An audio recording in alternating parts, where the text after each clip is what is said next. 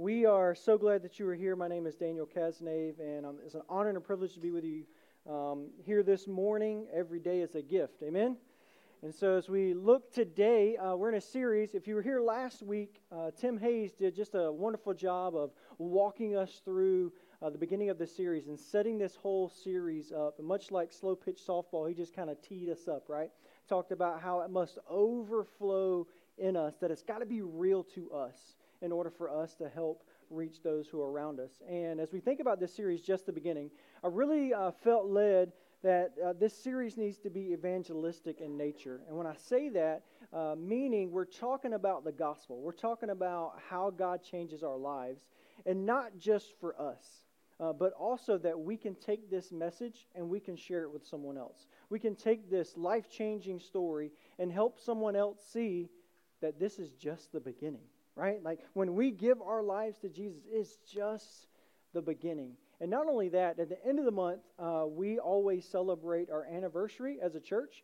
And so January 28th, we have our anniversary service. And for us as a church, one of the things we always highlight, God has done some amazing things this past year, and we're going to celebrate all of those things. But also we say, it's just the beginning. It's just the beginning for our church and what God is doing. We're laying the foundation for what He's going to do, and we like to take that time to cast vision into the future as well. Here's where we're going. Here's where God's leading us. All of those different pieces. But today, we're going to be in Luke chapter 15. Luke chapter 15, if you have your Bibles, phones, iPads, whatever you like, Luke chapter 15. We're going to have it on the screens for you as well. We're going to be there in just a few moments. But today, I want to talk about the desire of God. The desire of God. And so let me pray and just ask God just to speak during this time. Dear Heavenly Father, thank you so much for your word, your truth, and your power. God, thank you for saving. Thank you for giving us wisdom and direction. I pray that I will decrease so that you may increase, God. I pray that you would be with those who I know there are many who are seeking healing and peace during this time, God, that you would be with Camden, that you would be with Amy, that you would be with Dave's continual healing as well. And God, I just pray for supernatural comfort and peace that just fall over them, God. I pray that the Holy Spirit would lead us. I pray that I will decrease so that you may increase, God. I pray that we'll just lean in and our hearts would be softened to what your word says, and that we would look to grab our desires and attach them to yours, God. We ask all this in Jesus' name. And everybody said, amen, amen. We talk about the word desire, and we talk about what are desires. So if you desire something and I desire something, that means we really long, we really want to see something happen in our lives, right? And I would even say in our culture, when we say I desire this, it's almost a little stronger, right, language than I want this to happen or I like this. But if somebody came to you and said, hey, I desire this to happen, or I desire you, you'd be like, oh, right? Like, because it's a stronger language of going, I desire this to happen in my life. And as we look at 2024, there's a lot of desires that we may have in our lives. We may desire to try to get healthier. We may desire that our kids would experience something. We may desire something in our marriage. We may desire something at work. I really want this to happen. I really desire. It means I have this strong longing. It's something that I want to see, right? We're really leaning into that, the desires that we have. But as a Christian, and as we mature and grow as Christians, we want to ask the question, God, what do you desire?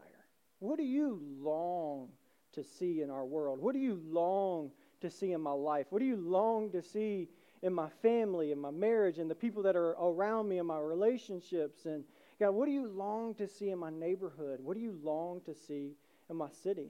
And as we grow in maturity in our walk with God, we want to go to God first and go, God, what are your desires?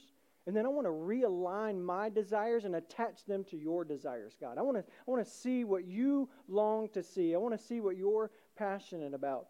And today, as we look at Luke chapter 15, we get a picture of the desire of God. We get to see the heart of God in real life. In Luke chapter 15, if you've grown up in church before, you've been around church or been to Bible studies, you've probably heard this story before. It's fairly popular, and if you haven't, you're in for a treat. In Luke chapter 15, Jesus begins to teach, and it's one of the most prominent ways that Jesus teaches, and he uses parables. And a parable is a story. In fact, it's a earthly story with a heavenly meaning. And Jesus would use this to paint a picture of a particular truth. And oftentimes when we read Luke chapter 15, maybe you've read it before, and we look at it through the lens of those who are lost, which this is completely about those who are lost. But there's also other layers to it. And in fact, the target audience that Jesus is talking to are religious leaders of the day. You're going to see, we're going to read here verses 1 and 2 just to set the stage here. It says, Now the tax collectors and sinners were all drawing near to hear him, talking about Jesus. And the Pharisees and the scribes grumbled, saying, This man receives sinners and eats with them, right? And so we see this, the Pharisees and Sadducees, they're religious leaders of the day, meaning they were in the temple, they were leading people, they were saying, I'm giving my life to pursuing God, and I'm also leading other people. And so they would fast, they would do all of these things. They were considered the religious leaders of their day, and there's different, you see Pharisees and Sadducees because they believe different things, almost like different denominations. Some believed that there was going to be a resurrection, some believed that there didn't, and so they kind of separated on a couple different topics, and so you have Pharisees and Sadducees, but they were both kind of grouped together in this religious society, this religious leadership of the day. And so what we see here in verses 1 and 2 is they came to Jesus, and Jesus was saying he's the Son of God. And they started getting mad because Jesus came, and you would think the Son of God would go, who is the best religious leader that you got? Who is the highest in the temple? Who fasts every single day? Who has recited and memorized every prayer in the Bible? I want to spend time with them. I want to get close to them. But Jesus makes the religious leaders mad because he finds the tax collectors. If you know anything about the day, the tax collectors were one of the most reviled, people hated tax collectors because they were usually sometimes Jewish people. Matthew was a ex-tax collector where he was Jewish, but then he became a person who worked for the Roman Empire who were suppressing this whole Jewish people and allowing them, because they were paying so many taxes, they were getting poor. And some of their family were going hungry. Their kids were starving because they're having to pay all of these taxes. And the tax collectors were not only collecting taxes, they were asking for more so that they could get rich. So you have these Jewish people who are watching these tax collectors roll into town with all of this money and all of these things, and their family can't eat. And so they hate these tax collectors. They hate what they're about. And they look at Jesus, and who is Jesus spending time with? And the religious leaders are upset. They're like, you're eating with the tax collectors and the most sinful people in our city? Are you kidding me, right? We would think that Jesus would come and spend time with the most religious. We think that he would come and spend time with those who are at the top of their field, who have been pursuing God so much. But God is saying, hey, I have come, and his mission becomes really clear. And so Jesus begins to teach, and his primary audience are these religious leaders. And of course, there's a lot of things that we're going to glean from Luke chapter 15, but he starts in this chain of stories. In fact, he tells 3 different parables in a row. Anytime you see something happen 3 times in the Bible, we need to lean in and pay attention because it's a number of completion. It's a number that God uses oftentimes in the Bible to illustrate that. We see that Jonah was in the belly of the whale for 3 days, right? And Jesus died on the cross. 3 days later, he rose again. We see that the angels fly around the throne and say, holy, holy, holy is the Lord God Almighty. We see this theme begin to happen a lot in Scripture. And so when he starts the first story, he opens up this parable and he says, if you were a shepherd and you had 100 sheep, and maybe you've done a little research, sheep are not the scariest or the brightest animal you can have, right? They basically just grow a bunch of fluffy skin, you shave it off, and then you use it for clothes, right? And so you have these shepherds that the sheep require the shepherds to keep them in a huddle, to keep them alive, to keep them moving. And it says out of the 100 sheep, one of them, on their own, kind of stupidly, wanders off and strays. What would a good shepherd do? And everybody's like, oh, yeah, he would go chase the sheep down, pick it up, and bring it back. And Jesus is like, a good shepherd, yes, would go and find the sheep. He wouldn't say, oh, there goes my sheep. I got 99 more. Just let them go, right? But Jesus says, no, a good shepherd would go and find that sheep and put him on its back and carry it back to the flock and lay it down and bring it back into fellowship, right? And then he goes to a second parable that we see, and it says a lady has 10 coins. And these coins are extremely valuable to her, and they're worth a lot of money. And one day she wakes up and she notices she only has 9, and she's missing a coin. And so it says she goes, and because they didn't have electricity back in the day, they light a lantern, and she tears the house apart, flipping stuff, looking for, just scouring her entire house, trying to find this one coin. And then she finds this coin. And what does she do? She goes from house to house and finds all of her family, all of her friends, and she says, "Come celebrate with me, because I have found my lost coin." And we see this theme begin to take place, how there's something that is lost, and when it is found, it's time to celebrate. And when something that the lost has value, even when the lost has begun to wander away off of their own cognition, right? Off of their own decisions or their own bad decisions. And then Jesus takes it a step further, because Jesus doesn't back down, right? Like, he's not afraid of the people that he's talking to. He's like, you know what? I'm going to tell you the truth, and we're going to keep walking forward in this. So he looks at the religious leaders, and he goes, "I want to tell you one more story." And he goes into a little bit more detail in Luke chapter 15. And I'm actually going to read it. It's a lot of verses, but y'all are highly intelligent, and you love Scripture too, right? Amen? Good. And so we're going to read this together. It's going to be on the screens, and it's going to start here in verse 11. And it says this, "And he said, there was a man who had 2 sons, and the younger son of them said to his father, 'Father, give me the share of property that is coming to me.' And he divided his property between them. Not many days later, the younger son gathered all he had and took a journey into a far country, and there he squandered his property on reckless living. And when he had spent everything, a severe famine arose in that country, and he began to be in need. So he went and hired himself out to one of the citizens of that country, who sent him into the fields to feed pigs. And he was longing to feed the pods that the pigs ate, and no one gave him anything. But when he came to himself, he said, 'How many of my father's hired servants have more than enough bread, but I perish here with hunger? I will arise and go to my father, and I will say to him, Father, I have sinned against heaven and before you. I am no longer worthy to be called your son. Treat me as one of your hired servants.' And he arose and came to his father. But while he was still a long way off, his father saw him and felt compassion, and ran and embraced him and kissed him. And the son said to him, 'Father, I have sinned against heaven and before you. I am no longer worthy to be called your son.' But the father said to his servants, 'Bring quickly the best robe, put it on him, put a ring on his hand, shoes on his feet, and bring the fattened calf and kill it, and let us eat and celebrate. For my son was dead and is alive again. He was lost and he is found.' And they began to celebrate. Now his older son was in the field, and as he came and drew near to the house, he heard music and dancing. And he called one of the servants and asked what these things meant. And he said to him, 'Your brother has come, and your father has killed the fattened calf, because he has received him back safe and sound.' But he was angry and refused to go in. His father came out and entreated him. But he answered his father, 'Look, many years ago I have served you, and I have never disobeyed your command. Yet you never gave me a young goat that I might celebrate with my friends. But when this son of yours came, who has devoured your property with prostitutes, you killed him, the fattened calf for him.' And he said to him, 'Son, you are always with me, and all that is mine is yours.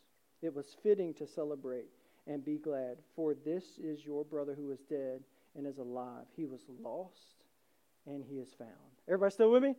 Yeah, very good. So as we read this story, we see how God takes the same theme and he gives it to us in a little bit more detail. In fact, he puts some faces to this story, puts some faces to this theme. And it's pretty fascinating to think about, because I want you and I, it's easy to read this and feel disconnected to the story. But imagine being the father, and you have worked your entire life to your entire life savings. You have saved. You have woken up every day at 6 a.m., drove to your job, clocked in, worked your fingers down to the bones, and they're aching when you come home at night. And you take a little bit of money and you throw it into savings, and you do it again, and you do it again, and you work hard, and you build up this property and all of this. And your son comes to you and goes, hey, I know you're not dead yet, but can I go ahead and get you the inheritance that you're going to leave me when you do go? Can I go ahead and get all of that money? And me as a dad, I'm like, no, what are you talking about? But this story, he goes, yeah, go ahead, take it. And you would think the son's going, yes, I'm going to put my portfolio up. I'm going to invest in this. I'm going to start this business, all of this. But it says, no, he leaves and goes and starts this reckless living and squanders every penny that his father gave him. Can you imagine being the father who just gave his life savings, his entire work to this son? And what does he do? He goes and squanders it on wild living. He talks about all of these things that he's done. He's like just reckless, lost it all. He can't even feed himself. And here's the thing, is Jesus is showing this. A lot of times the parable is talking about the prodigal son. Because he left, he ran away from his father. And I look at this, and I'm like, that's a wild story. But it's my story. Because I ran from God. God said, Daniel, I have all of this for you. I can lay it all out. I got a plan and a purpose for your life. And I said, let me see what the world has to offer, right? And I turned the other way, and I ran from God the same way this son said, okay, I believe that. But yet I want to see what the world has to offer. I have this itch inside of me that I can't be fulfilled. And he goes and he tries to fill it in the bottom of a bottle, right? He tries to fill it in relationships with, it could be wild women or men or whatever it may be. And he keeps trying to fill this. But he comes to the same conclusion that I came to.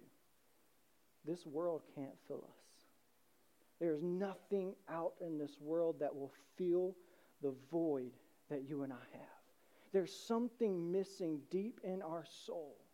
And we try to fill it with everything that is in this world. It could be money. It could be intellectual, like intellect. It could be the next power move at the job. It could be whatever. It could be relationships. It could be whatever it may be. It could be if my kids are successful, then I'll feel fulfilled. Like whatever it may be, right? I'm trying to fill all of this stuff.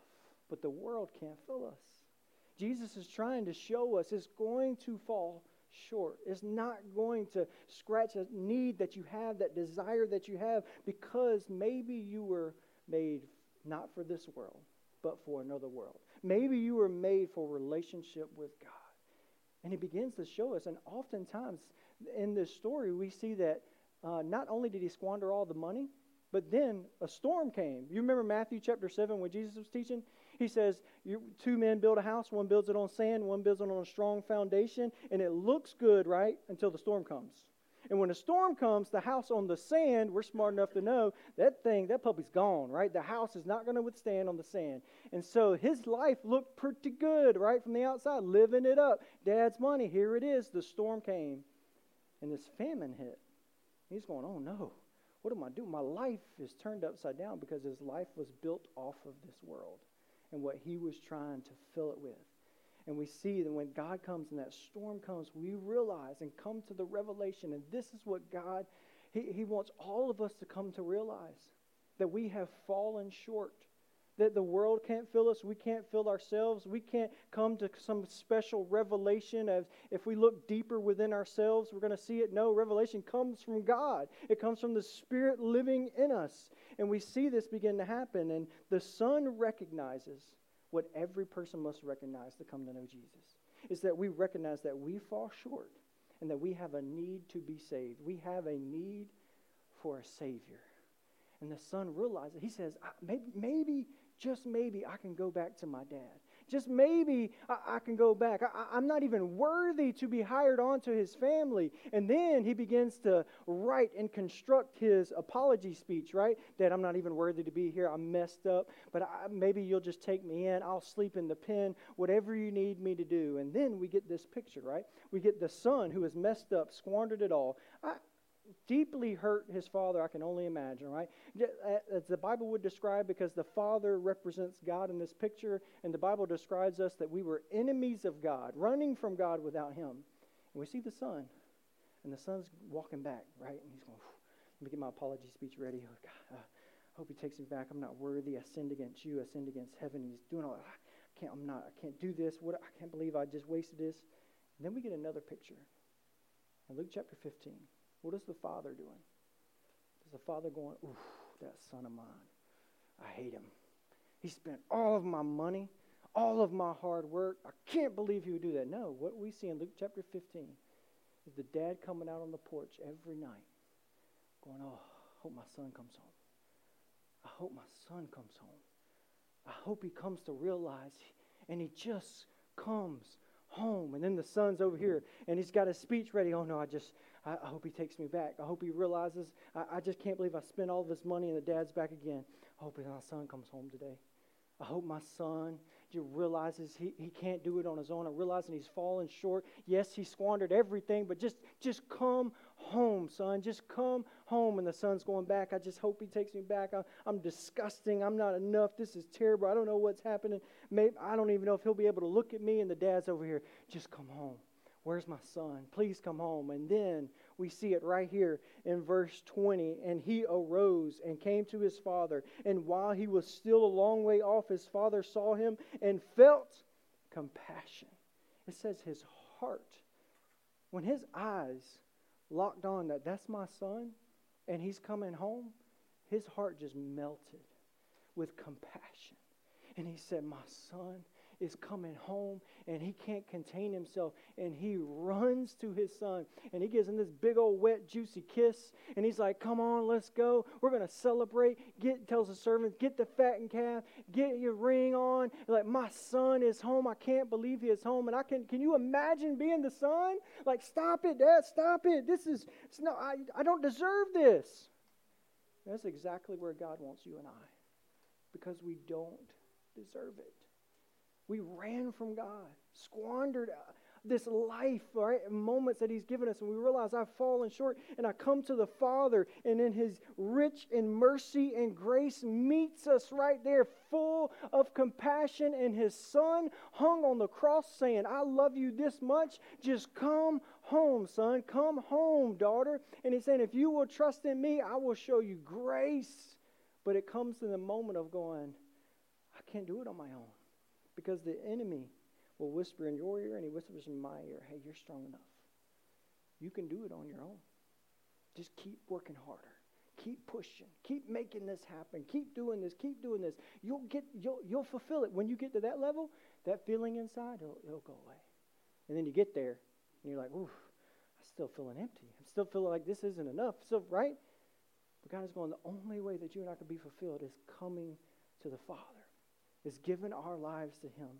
And we see something begin to happen because Jesus' message, as he walked through the New Testament, he was walking on this earth, his message was crystal clear. In Luke chapter 19, verse 10, it says that Jesus makes the claim, I have come to seek and to save those who are lost. Nobody had to guess what Jesus' mission was when he came onto this earth. He's saying, I have come to set the captive free. When he walked down to get baptized with John the Baptist, John the Baptist looked up and said, look, behold, the Lamb of God who has come to take away the sins of the world. Jesus' mission was crystal clear, to seek and to save those who are lost. And if he's looking at us, this past week, I got a chance to go to Passion Conference. If you don't know, Passion Conference is this massive conference in Atlanta where people come from, I think there were like 70 countries represented, but it was 55,000 plus 18 to 25-year-olds packed out in the Mercedes-Benz Stadium. It was pretty spectacular to listen to that worship and all those pieces. Well, Tim Tebow came up, this massive man. I don't know if you've ever heard of Tim Tebow before, but he's this, he used to play for Florida Gators, Go Dogs, and then all of these different pieces, right? He played, I think, baseball even. Anyway, he's this big personality, and he comes up and does this little hosting moment. But he makes this statement that is so simple, but yet so clear and so profound for you and I. He says, Jesus was on a rescue mission. Now that he rescued us, we are now on the rescue team. I love that. We were rescued. And Jesus met us in the middle of the trenches, loved us so much that He sent His one and only Son to die on the cross. And now, you and I, every single Christian that has been rescued, on our shirt, rescue team. You're on the team, rescue team. Every single person has given their lives to Jesus without any exceptions. You are now on the rescue team. You have a mission. It is crystal clear. Every day that you wake up, I'm going to put my shirt on, rescue team, right? I'm going to make up some shirts. I'm going to put it underneath every time we go to work. Rescue team. I'm ready to go. Why? Because I've been rescued. I'm on the lifeboat. Why would I just drive by and say, good luck? But I'm on the rescue team. I'm like, let's go. Let me organize some more things, more boats. Let's get out there.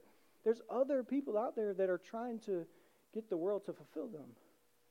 But we hold the message, the true message of going, but Jesus can fulfill that for you. John chapter 14 says, peace that I give, this world can't give it. That only comes from Jesus. And you and I hold the answer to that. And He is saying that you and I are on the rescue team. And then we get another peek and desire of God. Because in all three of these stories, when they find the person or the thing that is lost, what happens? This celebration erupts. They're like, whoa, like I can't believe I found my lost coin. I found the lost sheep. And then the son comes home. You would think he would like slap him across the face and go, come on now, why would you do that? But no, he celebrates. And the older son comes up. And what does he hear? He's like, like they're in there dancing. The Bible says dancing and celebrating. And they're like, what? Why? Because my son has come home. So I want to do something as a church. That's why these lovely young men are standing here. Will you guys come join me on stage right here? These look like ordinary young men, but they're not. They are, so in 2023, all four of these guys were baptized. How awesome is that? Yeah. So what I want to do is, first service blew me away, okay? Like I was expecting one thing and then they just blew me away. What I want to do, a principle we hear in Luke chapter 15, all of heaven celebrates over one person who repents and comes to know Jesus. All of heaven, angels, they're in heaven going, yes, this is amazing. They have come home. They have come to know Jesus. We have 4 young men right here last year who were baptized and made the public proclamation that have given their lives to Jesus. And so as a church, I want to take the next few seconds and just celebrate. You guys celebrate with me? You guys ready? Yes, let's celebrate. Yes, that's right. That's right. Yes, that's what I'm talking about. That's right. You guys can celebrate too if you want. That's so good. That's right. God is good. That's right. God is good. He still saves. Amen? Amen. High five, high five, high five all around, all around. That's what I'm talking about. Good job. Thank you guys. Y'all are awesome. Good job. As they run through the curtain. That's it. All of heaven celebrates every single time somebody gives their lives to Jesus. Why wouldn't we? How special is that God has invited us into this journey, that we get to be on the rescue team? I shouldn't be on the rescue team. I ran from Him, right? And so when I'm talking to people and they're going, well, I don't know if I'm good enough. I don't know if I can do this. You're like, neither could I. I just gave my life to Jesus. The Holy Spirit started leading me, guiding me, and changed me and directing me. And He is the one that is good. I am not good. Jesus is good. That's why as a church, our mission is to connect people to Jesus daily. Because He is the answer. He is the cure, right? And we're just part of the rescue team that God is calling us to. And He's calling each and every one of us to do that. And my prayer is that we are not a church that just allows stuff like kids getting baptized and giving their lives to Jesus haphazardly happen. That's a miracle. And it's a testimony that God is faithful and that He is good, that He is still alive and active today, and He can save souls in 2024. And as a church, we're just praying on these 21 days of intentional prayer and fasting, and God always puts it on my heart, pray for the lost. Pray for the lost in your area. Pray for the lost. Why did we plant a church? Because there's 119,000 people in Jasper County and Beaufort County who on the census said they don't go to church anywhere. They don't have any religious affiliation at all. They themselves checked that on the census. 119,000 people that we interact with every single day. that we're just longing. And the desire of God is that they would come home. And we as a church, the desire of our church is that they would hear about this message. And we would leave this place with our shirts underneath, rescue team, ready to roll, right? Ready to rock, ready to see. But as this Luke chapter 15, and I would even argue the main character of this story is the one we're about to talk about. Because who is Jesus? Who's the target audience that Jesus is talking to? The religious leaders, right? Because they've lost their way. Because they're saying, I'm leading all of these people to God, but yet when a person comes to know God, and when Jesus himself tries to talk to someone who is lost, their response is anger. Why are you eating with such people? Why are you talking with such scum of the earth? Like, why are you even associating with them? And what does the older son do? He comes home and he hears the party going on. He hears the celebration. And what is his response? Anger. What? You would save them, God? Are you like, really? Them? Do you know what they have done? Do you know who they voted for last time? Do you know what happened? Do you know the way that they act? God, do you know what they did to me? All of these different things, right? And their response is anger. And I think the danger for you and I, the longer we're in relationship to Jesus, the easier that can happen, right? Because we can continue to get further in our Christian bubble and Christian bubble and Christian bubble. When Jesus says, my mission was clear, to seek and to save those who are lost. And he says, in fact, he grabs his disciples together and then he goes, hey, I'm going to send you out as sheep among wolves. Look, I'm not an animal expert, but a sheep and a wolf, like, come on, those are two different animals. Like, I'm supposed to be a sheep and you're sending me into a wolf den? Come on, God. But God is going, look, I don't want it to be about you. I want them to go, wow, that you came, right? You're talking to me. God came to seek and to save every single person who would give their lives to him. Every single person who would surrender to him. And you and I, we are on the rescue team. And I think we need to be careful because we're going to start praying, God, help me to see the world the way that you see it. God, help me and put me in the path of people, right? And we're going to see somebody and go, you want me to talk to them, God? Oof, right? Like, right? Because what's going to happen is God's going to work through us, through you, and they're going to go, there's no reason why you would talk to me on a regular basis. And we go, oh, it's because Jesus placed it on my heart. In fact, I started praying for you about 6 months ago. You didn't know this, but I was praying for you, and now we're having this conversation. All these different pieces begin to come into play, but I think the danger is we can't let our hearts get hardened. We can't let our hearts, because Jesus, I mean, he was accused. I didn't say Jesus was going out and sinning with them, right? Like he was participating in all the sin that they were doing. No, but he did hang out with them. He did take them to lunch. He did take them to breakfast. He did spend time with them so that he could share the truth with them. He could tell them, hey, this is who I am. And God was willing to cross any and every boundary, right? That's one of the things I love when I read the Gospels with Jesus is he wasn't fearful. No, he just kept crossing boundaries. He kept sitting at tables and going, you're sitting at that table? You're talking with them? And Jesus is like, yeah, what are you talking about? This is why I came, to seek and to save those lost. Lost people will do what lost people do, right? They don't have the living God dwelling in them, changing them, helping them make decisions, right? Well, the Bible describes walking around blind, right? Lost, all of these things, but you and I, we have the light in us.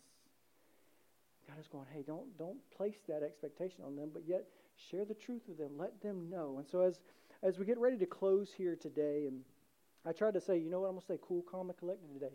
You know, I'm just going to kind of get the message out. But I get you to get too excited because the message is true. And I see it over every year we've planted our church. There's been people who continue to get saved and continue to get baptized. And it just keeps happening and keeps happening and keeps happening. Not because of who we are, but because we will always lift up the name of Jesus. We will always point to the cross, right? We will always point to who he is and that the gospel can still save. And there's so much power in the gospel. And so I want to challenge us as a church. One is we just begin to pray this prayer. God, help me to see the world the way that you see the world. God, begin to peel the layers back on my heart and help me to see people the way that you see people. and just watch what God does, because He's faithful. He answers prayer. But when we begin to pray that prayer, He begin to show us certain things. And then I would challenge and encourage you to pick back up Luke chapter 15 and read it again this week, maybe over the next few months, and just read these 3 parables and see the desires of God, see the heart of God. But not only that, what if we familiarize ourselves with this story enough to where when we run into someone and we feel like they're running from God, and we go, hey, can I tell you a quick story?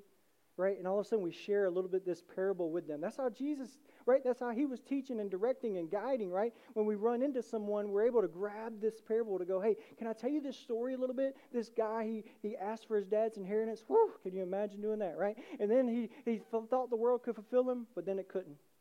And when he came home, his father was waiting with his loving arms open, because his son realized he couldn't do it on his own, and he turned from his ways and came to the Father. And then we go, hey, God has that same answer for you. If you're willing to realize I have fallen short, I need a Savior. I realize I'm dead in my sin, and yet I believe that Jesus is there and that He came to seek and to save those who are lost. He died on the cross for me. 3 days later, He rose again. And I surrender my life to Him. And that's just the beginning, right? That's just the beginning. Because then God takes us on this grand journey where there's angels and demons fighting for our attention and fighting for the souls of men and women and children and all of these different pieces. And He doesn't say, hey, you sit on the sidelines. You just hang out over there. I'll take care of the big stuff. He goes, no, I'm going to work through you. Go ahead, get on in the game. Get out there. You're on the rescue team. Let's go, right? And He begins to use us for His glory. But it takes us believing that and believing it to the point where we're going, okay, God, today's Monday. Is your day. I'm on the rescue team. Got my shirt on. Rescue team today, God. Use me, right? I got to get ready. I'm on the rescue team. I got to get ready. What's Luke 15 say, right? I got to get. Somebody may want to know what the truth is, and so now my hunger increases for the Word. My hunger. I'm asking. I'm getting closer to the people that are around me. Like, hey, you know the Bible a lot. Can I ask you this question? What do you think about this? Okay, yeah. And all of a sudden, discipleship happens, and there's this intensity, because when I'm on the sideline, right? It's football season. We're doing all this.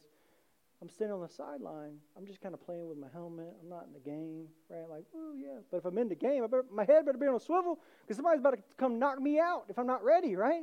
Because I'm in the game. You're in the game. We just think we're on the sideline, but we're in the game, right? And the enemy's going, oh, easy target, easy target, easy target. They don't even know they're in the game. Easy target, right? But God's going, hey, you're in the game. You're on the rescue team. There is an adversary, an enemy out there who doesn't want this message to continue. He wants people to go out and think the world will give them everything that they need and fill that void and all of these different pieces. And we go, no, it won't, right? When I first came into ministry, I'm going a little long, but that's okay. When I first got into ministry, somebody told me, like, you can learn from mentors or you can learn from mistakes. And I remember then thinking, you know what? I want as many mentors as I can. Because I've already made enough mistakes, right? Like early on, I already made enough mistakes. I want to learn from mentors. So you and I, we can go on the rescue team and go, hey, look, can I go ahead and tell you so you don't have to make the same mistakes that I made? I already did it. Look, I promise, I already did it. I was there. You know, sometimes people are just stubborn and they want to go try to build their house on sand. But anyway, when a storm comes, you and I are right there. Hey, see, look, I'm here for you. So, look, we're going to walk through this together. I'm not going to leave, but yet there's a better way. There's a better way. We begin to introduce people and connect them to Jesus daily. But it starts with our hearts having the same desire as God. It starts with the revelation of going, wow, I am in the game. And God does want to use me. And He is rich in mercy and grace and love. And my response can't be apathy, but it also can't be anger. And so I'm right here in that sweet spot, just pursuing and following God every step of the way. And so I want to pray for us, ask God to speak to our hearts here. We're going to continue to worship, but those are the two things I would leave us with. Let's begin to pray as we start the beginning of this year. God, help me to see what you see. And I want to dive into Luke chapter 15 and really just embody this and allow it to penetrate into my heart, into my soul. And maybe for us, maybe there's a faith step that you're still waiting to take, but you're going, I need to go ahead and just take that. I need to go ahead and do that because I'm on the rescue team. I don't need to stand back anymore, but I'm ready to take that faith step. And so if you want to give your life to Jesus, I would encourage you, come see us in the Connect Center, fill out the Connect card. We want to walk you through it because the greatest decision you could ever make in 2024 is to give your life to Jesus. It's just the beginning. That's the starting line that God is calling us to. And so I just want to pray for us, ask God to bless the rest of our time. Dear Heavenly Father, thank you so much. Thank you so much for your Son, Jesus, who died on the cross, God, and 3 days later rose again. Thank you for your inconceivable love. It's hard for us to even fathom, God, that you sent your Son to put on flesh and bones, to take our place on the cross, to pay for our penalty, God. And I pray that we never forget that. The cost of sin is death. God, and you paid the cost for us. Thank you so much. I pray that we don't be a church that becomes apathetic to the lost that are in and around us every single day. I pray that we don't get apathetic to those who give their lives to Jesus, but we celebrate with heaven every single time someone comes to know you, Jesus.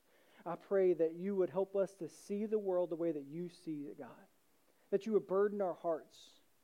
And I pray that we would lean into it with prayer, God, with spoken word, that we would speak your word and speak your truth, and we would live it out because it's radically changed our life as well. Use us for your glory, God. We ask all this in Jesus' name. And everybody said, amen. Let's stand and worship together. Thank you for tuning in to the Bridge Church podcast. If you would like to find out more information about our church, you can simply visit our website at thebridgebluffton.com. Have a blessed day.